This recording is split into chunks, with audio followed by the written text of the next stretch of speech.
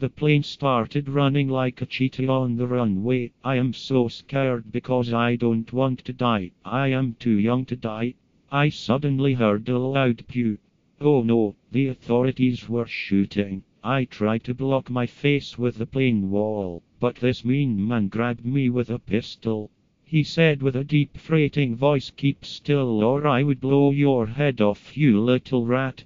Come on, this is the worst day of my life. I have 3 ways to die. The authorities accidentally shoot me, the plane crash, or this moron shoots me on the head. They were a lot of fun shots but didn't stop these dangerous criminals to stop. Why did they want me anyway? I don't have any money. I am not even a celebrity. I would be useless to them. Unfortunately, the front of the plane started lifting slowly, then the whole plane followed along. There were still gunshots in the background. Pew, pew. Somehow these people were able to dodge all the gunshots. We went higher, higher, higher, higher and even higher. We were above the clouds in no time. The criminal let go of me because they know I don't have any experience of skydiving. If I tried to escape in the sky, I would just have killed myself, and they closed the doors fly so I wouldn't get a chance to escape. I was crying so hard until my poor little tears were pouring down like waterfall. The team leader walked up to me and told the mean man who was sitting next to me to get me out. He wants to take me to a room alone. The big muscle man started being nice. He stood up and said in a soft voice, "Little man, I am sorry I was being a meanie. I didn't want our plan to backfire. Please go with Hong Kong." Oh, these guys are so smart. They are hiding their identity by using city names. They are professionals. I just need to find a way how to escape this nightmare.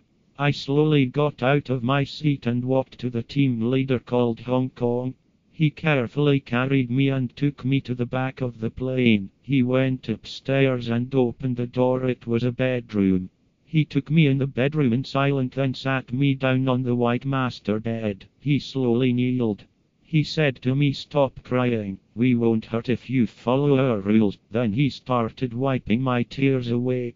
I muttered, "I am really scared. What do you want from me? I don't have money or anything." Hong Kong started laughing. He then replied, "James, everything isn't about money. We bought you because we need to sell you to a family who can't have any more children, and they paid a cool $50 million. Let's get this straight. My stepdad sold me because he didn't want me, and a random family bought me for a cool 50 mil for me. I need to find a way to gain their full trust so I have chance to escape."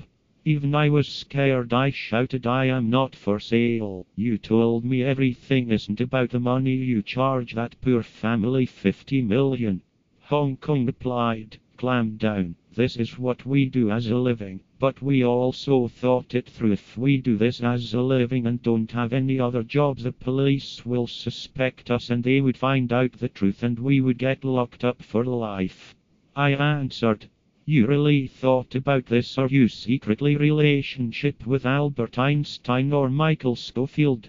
Hong Kong smiled and gave me some information. He told me I was going to a different state but didn't mention where, and my new parents are going to come and collect me at the meeting point. When they collect me, they would want to take their plane to recreate so it won't look suspicious, and they would take a different plane to go back to their city. Hong Kong said, "Your stepdad wanted me to put on this video for you." He got out his iPad Pro and played the video. The video said, "James, if you're watching this, it means I sold you for $500. I didn't want to disturb my wife. Your mother is happy with me and she doesn't even know you're gone. You were so stupid to fall for this. Do you think I would want you to become my stepdaughter? You're not needed, eh?"